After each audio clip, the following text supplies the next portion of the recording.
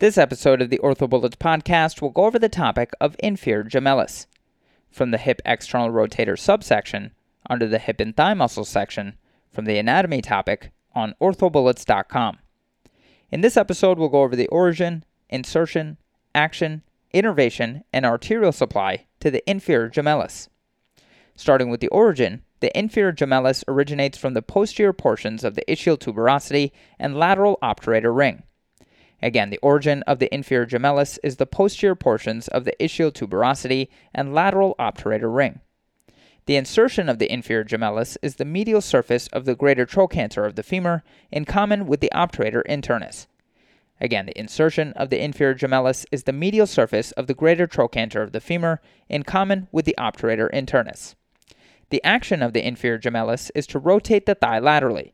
It also helps abduct the flexed thigh. The innervation of the inferior gemellus is the nerve to the quadratus femoris and inferior gemellus. Again, the innervation of the inferior gemellus is the nerve to the quadratus femoris and the inferior gemellus.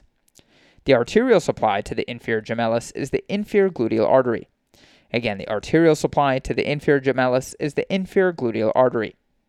To quickly review once again, as far as the origin, the inferior gemellus originates from the posterior portions of the ischial tuberosity and lateral obturator ring.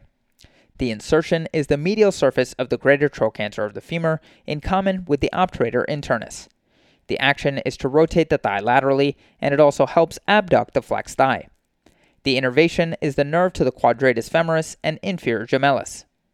The arterial supply to the inferior gemellus is the inferior gluteal artery. That's all for this review about the inferior gemellus. Hopefully that was helpful. This is the OrthoBullets podcast, a daily audio review session by OrthoBullets, the free learning and collaboration community for orthopedic surgery education. Keep in mind that these podcasts are designed to go along with the topics on orthobullets.com, and in fact, you can listen to these episodes right on the OrthoBullets website while going through the topic. If you've gotten any value from the OrthoBullets podcast so far, please consider leaving us a 5-star rating and writing us a review on Apple Podcasts. It will help us spread the word and increase our discoverability tremendously. Thanks so much, and we'll see you all tomorrow.